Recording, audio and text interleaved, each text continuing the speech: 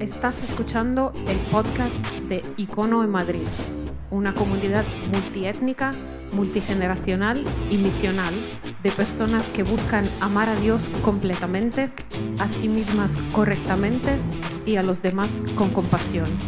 Este es el mensaje del domingo pasado.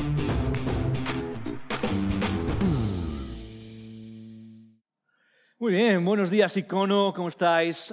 Espero que ya hayas, que el tiempo de celebración que ya hemos tenido juntos, tanto por la música como por algo tan central en nuestra comunidad como es el pan y el vino, hayan movido dentro de ti tu afecto por Jesús y te hayan puesto en esa situación para que ahora podamos tener una conversación que forje quiénes somos de verdad. Así que, para los que no nos conocemos, me llamo Joel, soy pastor aquí en Icono.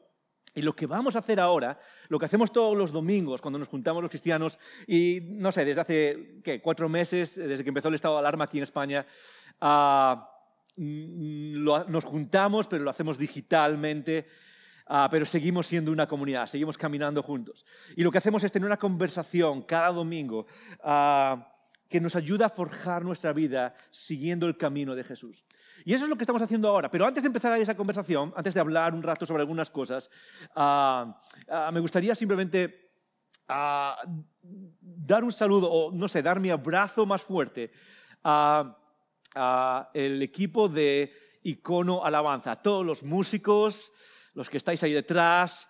Cada día me emociono más por todo lo que estamos haciendo y quiero que, si estás ahí, a todos los que somos parte de esta comunidad, a todos los que somos parte de casa, hazme un favor, déjales un mensaje, déjales en YouTube ahora, déjales un comentario, algo, porque son increíbles. El esfuerzo que hay detrás de cada canción, grabar, producirla y todo lo demás que hay alrededor. Y cada domingo tenemos este momento, que sí es cierto, son canciones quizás en una pantalla y no es lo mismo que estar juntos cantando y compartiendo las voces, pero que de alguna manera nos unen y nos enfocan de una manera increíble. Así que, gracias a Toño, que estuvo aquí ahora hace un momento, gracias a Rebe y Josu y Bere y JP y ¿quién más? A Esteban y José, todos los demás que estáis ahí. Muchísimas gracias por todo lo que hacéis, por llevarnos a ese momento de adoración a través de la música.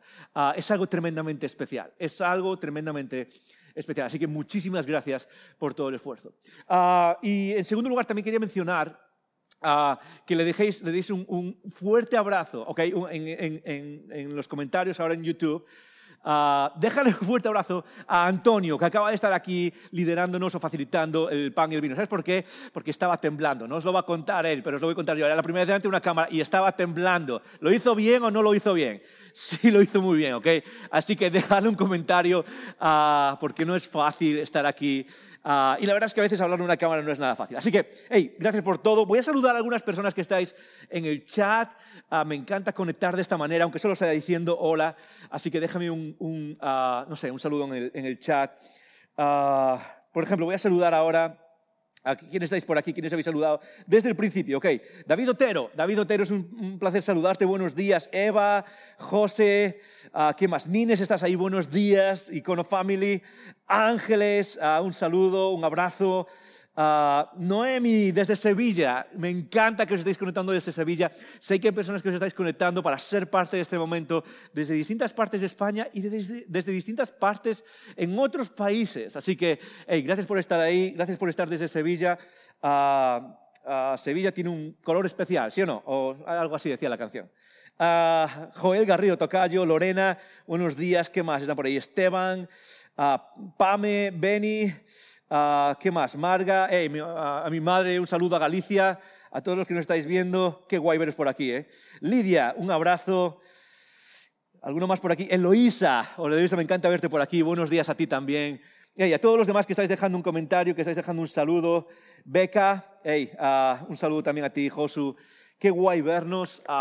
Y que a pesar de que hay distancia y que hemos decidido en Icono no volver a juntarnos físicamente hasta el 13 de septiembre si todo sigue bien. Y la idea es simplemente tener esa responsabilidad social. Nos hemos preguntado cómo podemos ser un poquito parte de la solución Y lo que se nos vino a la mente fue decir, hey, ¿por qué no esperamos a reunirnos?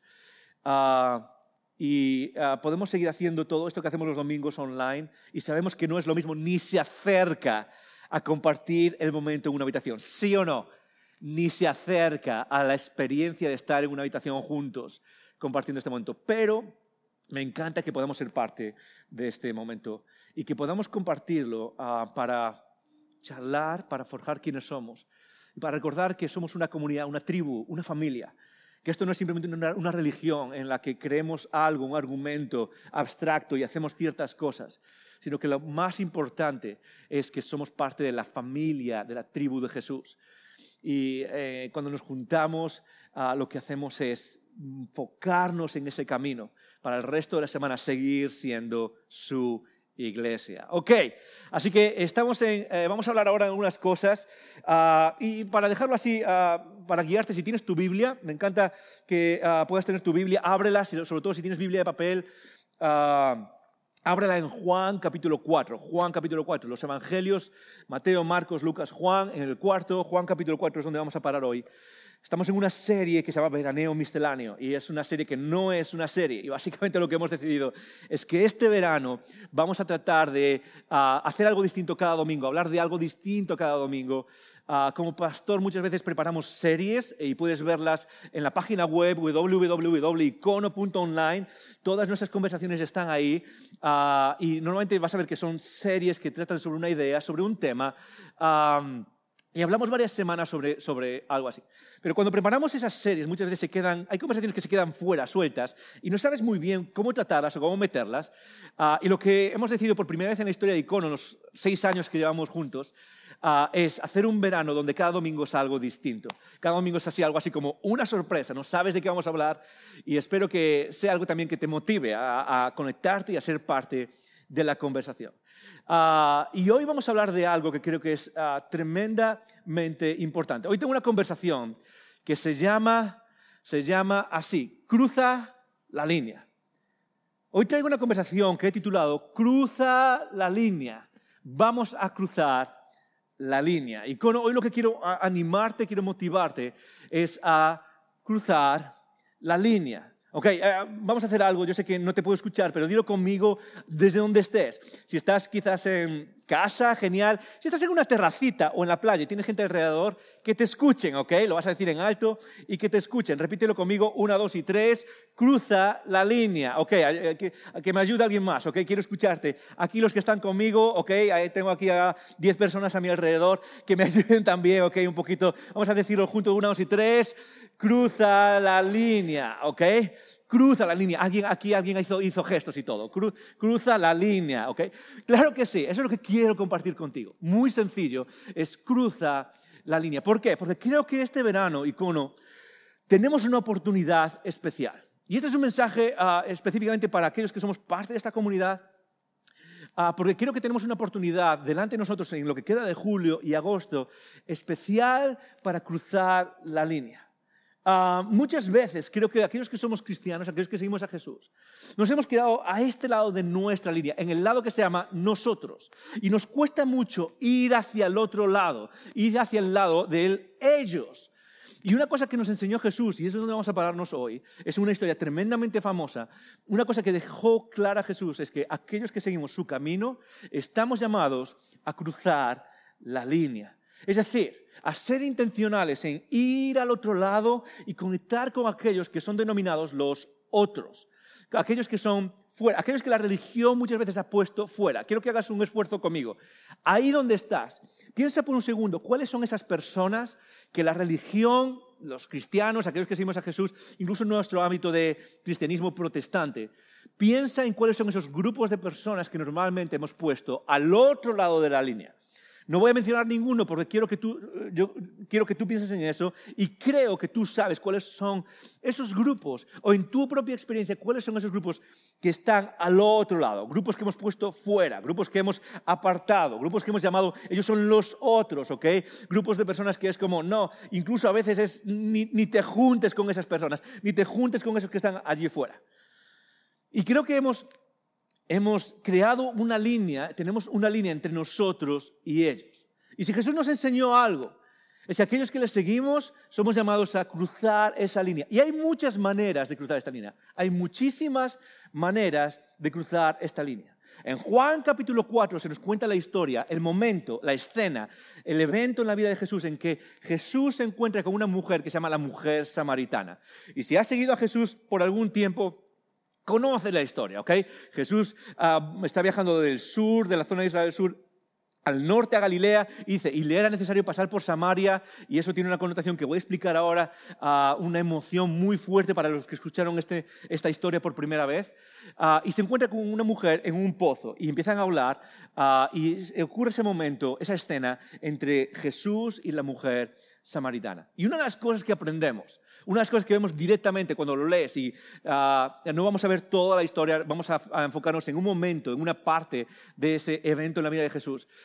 Pero una de las cosas que quiero que veas súper directo en esa historia, cuando lo leas en casa, Juan capítulo 4, es que Jesús intencionalmente cruza la línea y hace diferentes cosas para cruzar la línea. Pero hay una cosa, y eso es a donde quiero llevarnos hoy. Jesús cruza la línea de una manera específica e Icono. Así es como quiero que tú y yo crucemos la línea. Este verano específicamente, en las próximas semanas, específicamente en el mes de agosto, a principios de septiembre, quiero que crucemos la línea de una manera específica. ¿Cómo? Muy fácil. Quiero que cruces la línea hablando. Quiero que cruces la línea usando la palabra. Quiero que cruces la línea hablando abiertamente de tu fe, hablando abiertamente de quién eres. Quiero que cruces, que construyas ese puente, que unas el nosotros y el ellos, que seas un agente que une el nosotros y el ellos. Pero ¿cómo? Muy fácil, con palabras. Con palabras. Eso es todo lo que tengo para ti hoy, Icono. Es que quiero que nuestra meta este verano sea que construyamos esos puentes con palabras. Y creo que tenemos una oportunidad especial, porque yo no sé si te pasa, pero la mayoría de nosotros, incluso en esta etapa que vivimos tan incierta, y en España, e incluso, pues no sé, muchos quizás estáis en momentos económicos difíciles, lo entendemos, pero muchos tenemos oportunidades de ocio, ¿sí o no? Hace nada, bueno, me lo compré hace algún tiempo, me compré una barbacoa. Y me encanta, y a mis hijas les encanta aún más. La tenemos fuera en el patio y hacemos barbacoa, y nos encanta hacer barbacoa, sobre todo cuando hay mucha gente en casa, cuando viene gente en casa, ¿ok? Y hacemos barbacoa, ¿sí o no? Esta es la época de todas esas cosas que no hacemos en ninguna otra época. Es la época de las barbacoas. Levanta tu mano si eres de las personas a las que les gusta hacer barbacoa. A la mayoría, a la gente que tengo aquí conmigo, a la mayoría le encantan las barbacoas, ¿ok? ¿A cuántos les encantan las barbacoas con mucha gente alrededor? A mucha gente, ¿ok? ¿A cuántos os gustan las barbacoas sin gente alrededor, ¿ok? Solo para ti. Todas las salchichas y todas las hamburguesas para ti, ¿ok? Pero son momentos extremadamente sociales, ¿sí o no? Quizás tienes piscina. Y en este verano tienes un montón de gente que llega, os sentáis en la piscina, os dais el chapuzón, tomáis algo juntos. Quizás es el momento de ir a la playa, ¿sí o no? Es el momento de la playa, el momento de la montaña, ¿sí o no? Es el momento de la terraza, es el momento de invitar a alguien y sentarse en la terraza y tener conversaciones. Es el momento de salir con amigos a la casa rural, ¿sí? O de quizás ir a la costa. Si estás viviendo en Madrid, en agosto aquí todo el mundo se va, según veo, y todo el mundo se intenta ir a la costa. Lo que tenemos por delante son oportunidades únicas de conectar. Pero esta es la realidad. Es que aquellos que seguimos a Jesús, y creo que estás conmigo porque a mí me cuesta, y estoy seguro que a ti ahí donde estás también te cuesta, nos cuesta muchísimo hablar. De hecho, nos cuesta tanto que a veces usamos incluso frases para tratar de disimular que nos cuesta hablar y tratar de evitar construir esos puentes con palabras. Y como vamos a ver ahora, hay muchas formas de construir esos puentes, hay muchas formas de cruzar la línea, pero a donde quiero llevarte hoy es que si seguimos a Jesús, estamos llamados a cruzar la línea con palabras. Hay una frase que se repite mucho en el ambiente de aquellos que seguimos a Jesús. A las iglesias, la he escuchado 1000 veces. Es una frase famosísima de alguien que escribió hace mucho tiempo. Francisco de Asís dijo esto: predica el evangelio, yo no sé si has escuchado esta frase alguna vez, predica el evangelio en todo momento, ¿ok? En todo momento. Y solo cuando sea necesario que usa palabras. ¿La has escuchado alguna vez esta frase? Yo la he escuchado repetida, la he escuchado sobre todo en las imágenes de Facebook, ¿sí o no? Que a la gente le encanta poner frases así. Y una de ellas que se repite es: predica el evangelio en todo tiempo, en todo lugar, en todo momento, pero esta es la vuelta, pero solo cuando sea necesario usa palabras. Y nos quedamos como, el punto de comunicar el evangelio, comunicar nuestra fe, está en vivirlo. Eso es lo que quería decir San Francisco, es que cuando lees la primera frase te imaginas a alguien hablando, pero luego te sorprende diciendo, no, solo usa palabras cuando sea necesario. ¿Por qué? Porque puedes predicar el evangelio con tu ejemplo, puedes predicar el evangelio con tu forma de ser, puedes predicar el evangelio con lo que haces. Y ¿sabes qué? Esa es una forma muy potente. De hecho, es lo que estaba tratando de decirle al mundo en el que vivía, y es algo que muchas veces necesitamos escuchar nosotros también, que es que no podemos hablar, pero que luego nuestra vida no esté al nivel de lo que decimos. Y eso nos pasa a muchos cristianos. Hablamos quizás, pero no está nuestra vida, lo que hacemos, cómo vivimos nuestra vida, no está al nivel de lo que decimos. Y eso es lo que estaba luchando San Francisco de Asís. Pero, y aquí viene el pero, este es mi pero, yo tengo un gran pero con esta frase. Porque creo que muchos conocemos esta frase, o por lo menos tenemos esta actitud, la actitud de servir a los demás, por supuesto que sí, la actitud de tener un buen comportamiento, por supuesto que sí, la actitud de predicar por medio de nuestro ejemplo, por supuesto que sí, pero a veces usamos estas frases como estas, o ideas que se parecen a esto, como una excusa para no hablar. A veces usamos esto como una excusa para no compartir, hablar directamente lo que creemos. No sé si es tu caso, ¿ok? Pero a muchos de nosotros, y esa experiencia que veo como pastor, nos resulta mucho más fácil actuar, hacer cosas y servir más que hablar directamente. Te voy a hacer una pregunta. ¿Qué te resulta más fácil, dar en el nombre de Jesús o hablar en el nombre de Jesús? Piénsalo por un segundo. ¿Qué te resulta más fácil? ¿Te resulta más fácil dar en el nombre de Jesús o te resulta más fácil hablar en el nombre de Jesús? ¿Te resulta más fácil hacer en el nombre de Jesús o te resulta más fácil hablar en el nombre de Jesús? Y esta es la sorpresa. Es que esa división es una división falsa. Es lo que se llama en filosofía una falsa dicotomía. No debería ser una diferencia. Porque debemos hacer en el nombre de Jesús y vivir en el nombre de Jesús. Pero creo que a muchos de nosotros necesitamos retarnos a hablar en el nombre de Jesús. A hablar con nuestros familiares cuando llegan a esa barbacoa. A hablar con nuestros amigos o nuestros vecinos cuando llegan a la piscina con nosotros. Hablar con ciertos amigos con los que nos vamos a la casa rural una semana o 2 semanas. A hablar abiertamente y poner palabras a nuestra fe. ¿Por qué? Porque como vamos a ver ahora, hay un poder increíble en las palabras. E Icono, estoy seguro de que en muchos casos lo que necesita el mundo es, aparte de nuestras acciones de servir, necesitan nuestras palabras. ¿Por qué? Recuerda esto. Necesitamos las palabras porque nuestras acciones en el mundo muchas veces son ambiguas. Tú puedes hacer una buena acción, puedes hacer algo bueno por alguien y la motivación que hay detrás puede ser cualquier motivación. Pero las palabras clarifican por qué estás haciendo eso. Y es el momento de cruzar esa línea e ir hacia el otro lado y poner un puente, clarificando que nuestras ganas de unir, de clarificar, de ir hacia ese otro lado y destrozar la barrera entre nosotros y ellos, es en el nombre de Jesús. ¿Por qué? Porque Él ha transformado nuestras vidas. Y yo creo que es esa claridad la que al final contagia a los demás y al final ayuda a las personas a ver a Jesús, no como una religión, sino como algo personal. Así que eso es lo que quiero dejar contigo hoy. Cruzamos la línea, ¿cómo lo hacemos? Lo hacemos hablando. Y eso es exactamente lo que enseña Jesús. Vamos a centrarnos en este momento en la vida de Jesús, vamos a centrarnos en el último momento de esta escena, ¿ok? Jesús dice que tiene que ir desde Jerusalén hasta el norte y tiene que cruzar y pasar por Samaria, ¿ok? Y para aquellos que no tienen un poco de contexto, había una enemistad brutal de cientos de años entre los judíos y los samaritanos. Y era una enemistad recíproca. No era solo de los judíos contra los samaritanos, también de los samaritanos contra los judíos. Y era una enemistad que tiene que ver con... Los judíos consideraban a los samaritanos como... podemos ponerlo así, casi como traidores. ¿Por qué? Porque los samaritanos eran judíos o israelitas, parte del pueblo de Dios, que se habían mezclado con otros pueblos, sobre todo con los asirios, cientos de años antes. Entonces era como que habían mezclado su identidad. Y entonces en ese sentido eran como, habéis dejado el camino, sois como traidores. Pero también había diferencias teológicas, ¿ok? Hasta tal punto que incluso los samaritanos llegaron a construir su propio templo para adorar a Dios en su propio templo y no en Jerusalén. ¿Ok? Una larga historia de enemistad, una larga historia de conflicto, de tensión. Voy a ponerlo de una manera que quizás nos va a ayudar a ver la emoción y la carga del conflicto que hay. Lo que había entre los judíos y los samaritanos era algo que tú y yo podemos considerar casi como asqueroso. Es decir, un judío pensaba que un samaritano era algo asqueroso, era algo repelente. Y ahí voy a volver a la pregunta que hice antes. ¿Cuáles son esos grupos que a veces como cristianos hemos considerado repelentes? Esos grupos que son como, no quiero ni ver qué es lo que está pasando ahí.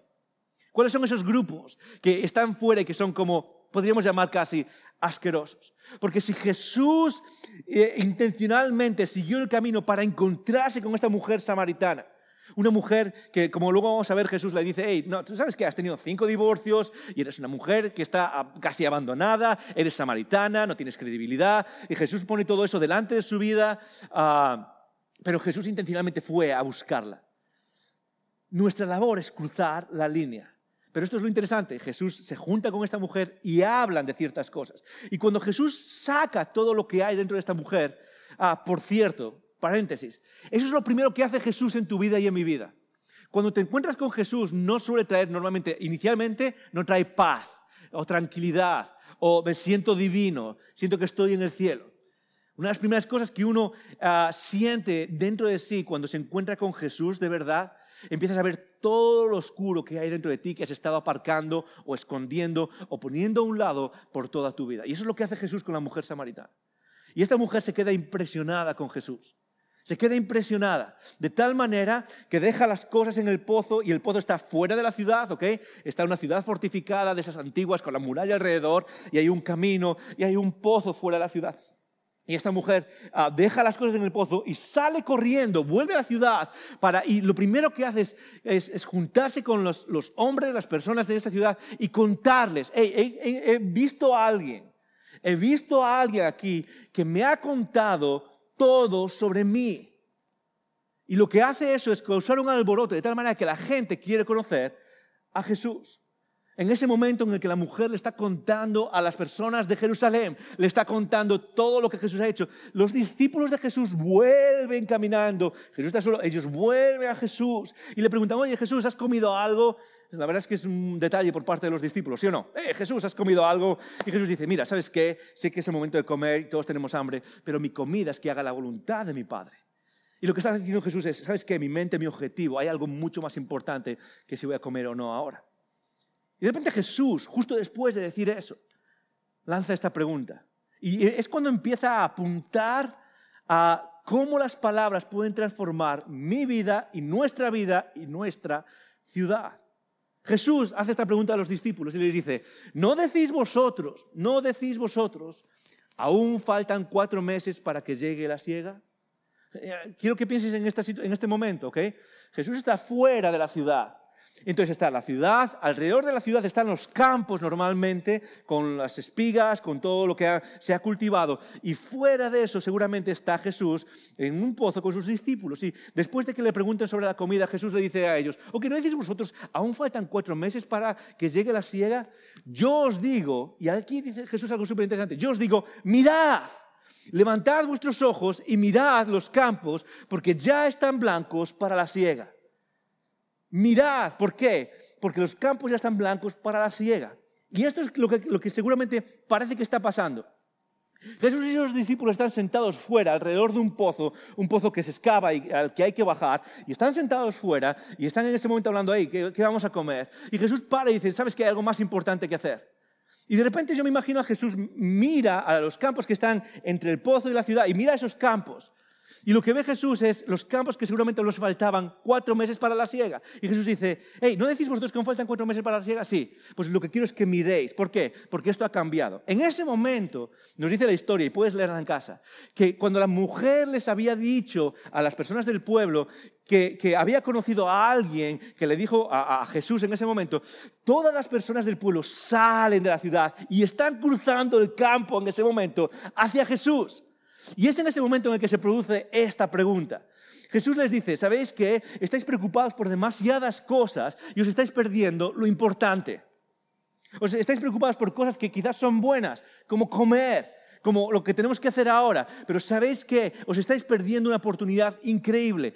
¿Veis a toda esa gente que viene por ahí? Vosotros decís que quedan 4 meses para la siega. Sí, es cierto. A las espigas les quedan 4 meses. Pero ¿veis a la gente que viene por ahí? Están preparadas para ser recogidas. Deja de pensar en comer.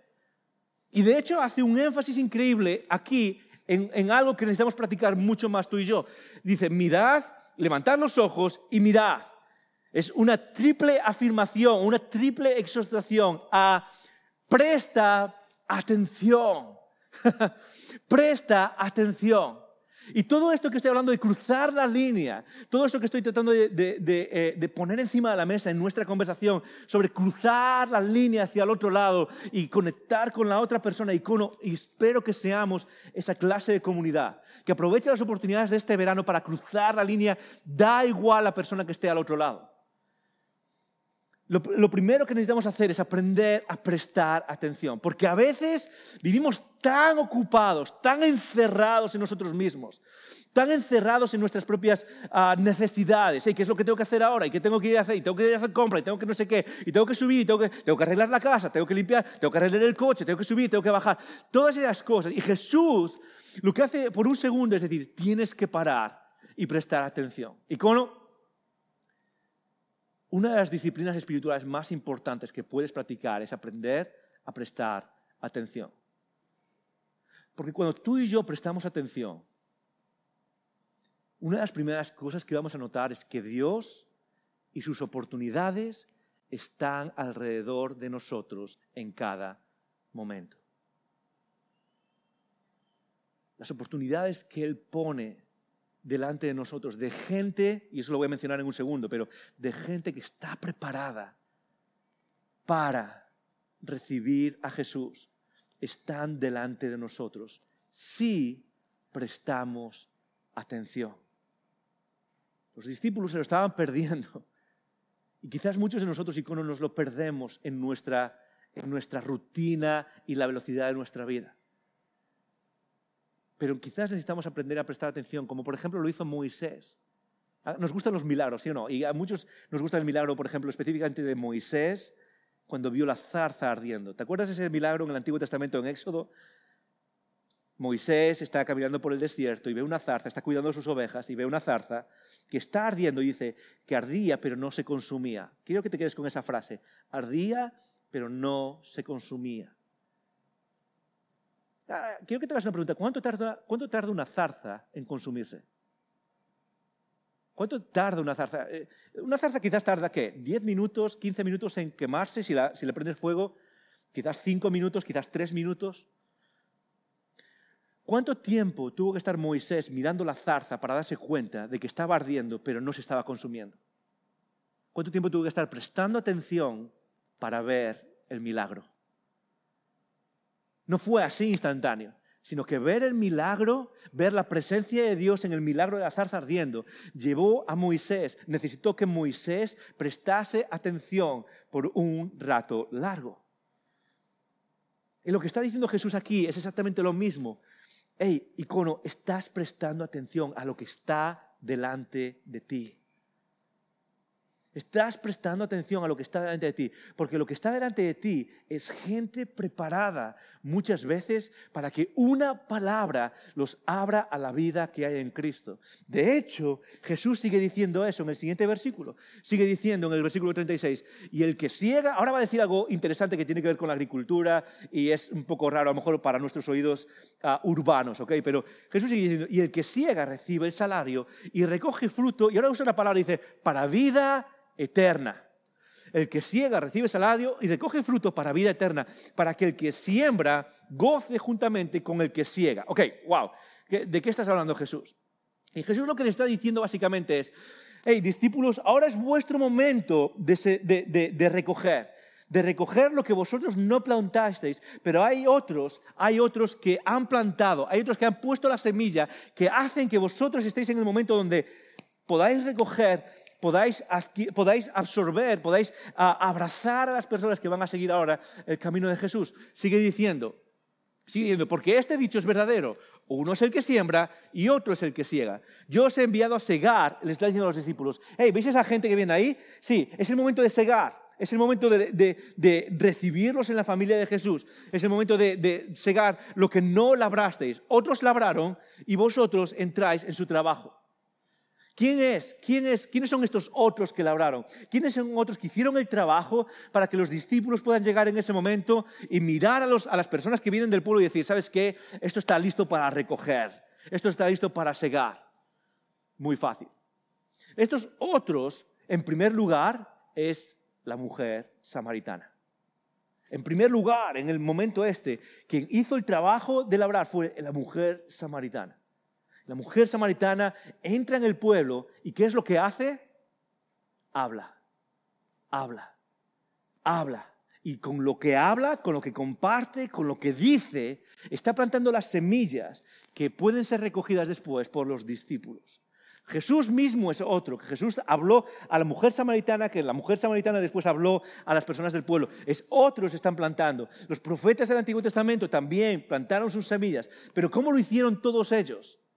¿Cómo lo hicieron todos ellos que hicieron el trabajo? Muy fácil, lo hicieron hablando. Y el resultado es muy sencillo, es lo que nos dice después. Dice, y muchos de los samaritanos de aquella ciudad creyeron en él por la palabra. Repítelo conmigo, 1, 2 y 3, la palabra. Otra vez, 1, 2 y 3, la palabra. Y creyeron en él por la palabra de la mujer. No, quiero que te quedes, porque esta frase, a los primeros que la escucharon, debió hacer que le saltasen los ojos. Porque esta mujer era una mujer que no tenía credibilidad en el mundo antiguo. Era una mujer samaritana, pero era una mujer divorciada, era una mujer que tenía que salir a buscar el agua en un momento donde nadie la viese, nos dice la historia, y aún así vuelve al pueblo. Y vuelve con tal fuerza, vuelve con tal pasión, que su palabra convence a personas de que hay alguien digno de ver ahí fuera. Sigue diciendo, que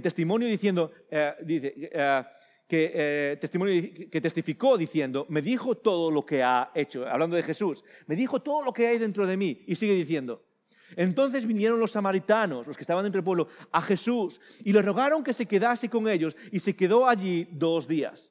Y sigue diciendo, y creyeron muchos más, y ahora vuelvo a decir lo mismo, por la palabra de Jesús. Y decían a la mujer, ya no creemos solo por lo que tú has dicho, porque nosotros mismos hemos escuchado, hemos oído la palabra y ahora sabemos que este es el Salvador del mundo. ¿Te quedas con lo que está pasando? ¿Cómo termina la escena? Hay algo súper interesante en este momento en todo lo que estamos viendo. Hay algo que engloba todo lo que estamos viendo. ¿Por qué? Porque este es uno de los momentos en la vida de Jesús donde no hay un milagro. Cuando lees este momento, esta escena en la conexión entre Jesús y la mujer de la Samaria, ¿sabes qué es lo que no hay? No hay un milagro. ¿Sabes qué es lo que hay? Una conversación. Y no es el milagro lo que transforma a esta persona y lo que transforma a las demás personas. Lo que hay es una serie de conversaciones que al final se resumen en palabras compartidas, vidas transformadas.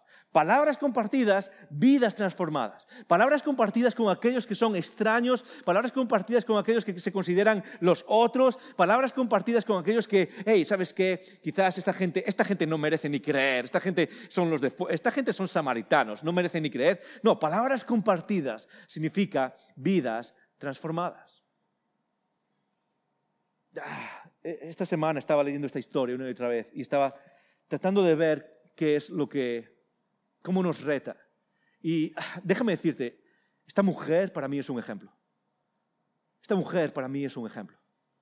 porque soy una persona a la que le cuesta quizás mucho, y no lo parece, lo sé, pero le cuesta mucho cruzar ese puente, cruzar esa línea con palabras, con la gente que está a mi alrededor. Pero una de las cosas que deja claro es el poder de las palabras compartidas.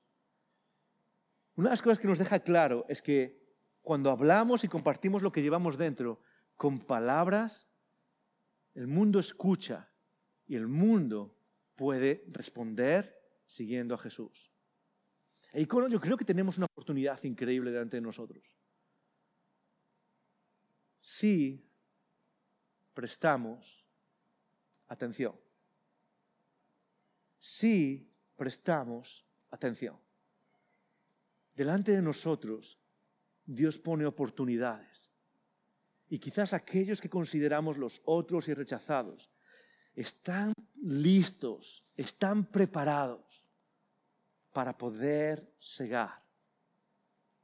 Y con lo que quiero que hagamos tú y yo es que respondamos a esa invitación de Jesús. ¿Cuál es la invitación? La invitación de cruzar la línea usando palabras. En Romanos, años después, Pablo lo iba a poner así, en Romanos capítulo 10, dice esto: así que la fe viene por el oír, y el oír por la palabra de Dios. Así que la fe viene por el oír, y el oír por la palabra de Dios. Hay algo interesante, porque en el caso anterior, la palabra que leímos antes, en griego es la palabra logos, significa idea, razones, significa dar razones, contar argumentos. En este caso, la palabra es rema, en el idioma original, en griego, es rema y significa una declaración, ¿ok? Significa establecer algo, declarar algo. Y en este caso significa compartir nuestra fe, declarándolo claramente, hacer una declaración. Esto es lo que creemos. Y Pablo está diciendo, de hecho, versículos antes de decir esto, él dice, ¿sabes qué? Aquellos que vivimos por fe no podemos decir, bueno, ¿y quién sabe? ¿Quién sabe lo que hay? ¿Quién sabe si hay un Dios ahí arriba? ¿Quién sabe si hay un...? No, ¿quién puede saber esas cosas? Y Pablo va a decir, ¿sabes cómo podemos compartir quién lo sabe? Lo podemos compartir si hablamos, si compartimos la palabra, si hablamos claramente con los demás. Juan mismo, después, en el capítulo 6, estamos en el capítulo 4, en el capítulo 6, Juan va a decir, el Espíritu es el que da vida. El Espíritu es el que da vida. La carne para nada aprovecha. Las palabras que yo os he hablado son Espíritu y son vida. Y como yo sé que muchas veces, y es algo bueno, querer perseguir, servir, hacer, querer dar en el nombre de Jesús. Pero quizás las oportunidades que tenemos delante de nosotros este verano son las oportunidades de hablar en el nombre de Jesús. Y yo sé que quizás es como, es que me cuesta tanto. Lo que quiero es terminar simplemente dándote 3 sugerencias sacadas de este momento, sacadas de esta historia, sacadas del momento en el que Jesús se encuentra con la mujer samaritana. Quiero darte 3 sugerencias súper rápido que quizás te ayuden un poco a ver las oportunidades, prestar atención y ver las oportunidades que están delante de ti. Y quizás intuir por medio de la voz que susurra del Espíritu, hey, ¿sabes qué? Está preparado, están preparados, solo tienes que hablar, solo tienes que hablar. Y Icono, estoy convencido que aquí fuera, en nuestra ciudad, en Madrid, en el resto de España, hay un montón de gente que está deseando descubrir el Jesús que tú y yo conocemos. No a la religión, porque la religión esclaviza, pero Jesús hace libre.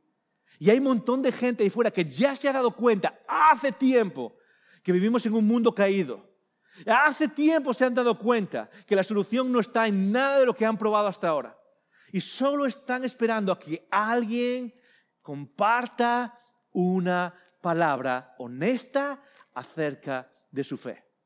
Así que voy a compartir 3 cosas contigo que vemos en esto, como para resumir lo que hemos visto hasta ahora. 3 formas o 3 cosas a tener en cuenta cuando compartes, cuando vas a hablar, ¿ok? Así que habla, en primer lugar, de manera natural. De manera natural. La gente no es un proyecto. Las personas que están delante de nosotros no son un proyecto. Nunca deberíamos tratar a otro ser humano como un proyecto. Un proyecto de a ver cómo lo alcanzo, a ver cómo se convierte en Jesús, a Jesús, a ver cómo puedo hacer que sea cristiano. Jamás. Eso no es lo que queremos. Lo que queremos no es convertir a nadie, pero lo que queremos es compartir lo que hemos conocido. Así que la idea no es decir, ok, ¿cómo puedo hacer qué estrategia voy a seguir? No, la idea es compartirlo de manera natural, como lo hizo la mujer samaritana. La mujer samaritana, ¿qué es lo que hace? Escucha de Jesús, es transformada. ¿Y qué es lo que hace? Dice el texto. Dejó su cántaro en el momento y fue y se lo contó a la gente. De manera natural. De manera natural le contó lo que sabía. De manera natural le contó su experiencia. De manera natural. Hey, Pedro, ¿cómo fue esta semana? ¿Sabes qué? Genial. He tenido un momento con la iglesia y ¿sabes qué? Me siento renovado esta semana. Sé que estamos pasando por momentos difíciles, pero cada vez que soy parte de esta comunidad me siento renovado. ¡Boom! Hemos hablado de nuestra fe de manera natural. David, ¿sabes qué? Estoy pasando por un momento muy difícil. Y David, ¿sabes qué es lo que hace? Mira, yo sé que no crees en esto, pero voy a orar por ti. ¡Boom! Hablamos de manera natural. Porque la gente no es un proyecto. Porque la gente no es una estrategia. Lo único que queremos no es voy a invitar a alguien a casa para ver si podemos ayudarlos a creer a Jesús. No se trata de eso. Pero sí se trata de compartirlo de manera natural. Que salga de manera natural en los momentos de terraza, en los momentos de barbacoa, en los momentos de playa o de montaña, en los momentos de casa rural, en los momentos en los que sales a un restaurante y el camarero te pregunta, oye, ¿por qué estás aquí? ¿O qué es? Y tú puedes responder de manera natural algo que es tan importante en ti. Eso es lo que hizo la mujer samaritana. En segundo lugar, habla de lo que es importante para ti, no de lo que deberían creer. Y esto es algo muy importante. ¿Qué quiere decir eso? Quiere decir lo mismo que hizo la mujer samaritana. Cuando llegó al pueblo la mujer samaritana, no les dijo a la gente, tenéis que creer porque no sé qué, y porque esto es lo que vosotros hacéis, y fijaros, ahora me he dado cuenta y ahora tengo la verdad, y vosotros deberíais creer esto porque si no estáis equivocados. No hizo eso. ¿Sabéis qué es lo que hizo la mujer samaritana? Llegó al pueblo y les dijo a la gente, he conocido a alguien y ha cambiado mi vida. Eso es todo lo que hizo. Y nuestra forma de hablar con el mundo no es ir a decir a la gente lo que deberían creer ellos. Yo creo que nuestra forma de hablar con el mundo y compartir palabras debería ser más de, ¿sabes qué? Voy a compartir lo que es importante para mí. ¿Sabes qué es importante para mí? Jesús transformó mi vida. Jesús cambió lo que era raro y lo hizo normal en mi vida. Jesús transformó mi forma de ver el universo y de forma de ver el futuro y la esperanza que tengo. Y sabes que no sé ni siquiera cómo decirte, pero esto es lo que yo creo y esto es lo que me ha pasado a mí. Y muchas veces nuestra forma de compartir, nuestra forma de cruzar la línea debería ser más como compartir lo que es importante para mí, no decir a los demás lo que tienen que creer. ¿Por qué? Y esto me lleva al tercer punto. Porque una de las cosas que Jesús nos enseñó y que este momento con la mujer samaritana nos enseña es que debemos hablar creando curiosidad. Eso es lo más importante, es creando curiosidad. No estamos aquí para decirle al mundo, tienes que. Estamos aquí para hacer invitaciones al mundo. ¿Has visto esto? Fíjate no lo tengo aquí en la pantalla, pero en el versículo 28 del capítulo 4, dice esto. Entonces la mujer dejó su cántaro y se fue a la ciudad y dijo a los hombres de la ciudad, venid y ved a un hombre que me ha dicho todo lo que he hecho.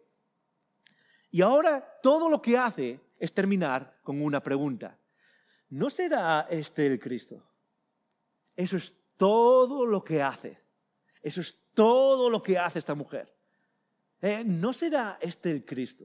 Y lo que hace es crear esa curiosidad. ¿Por qué?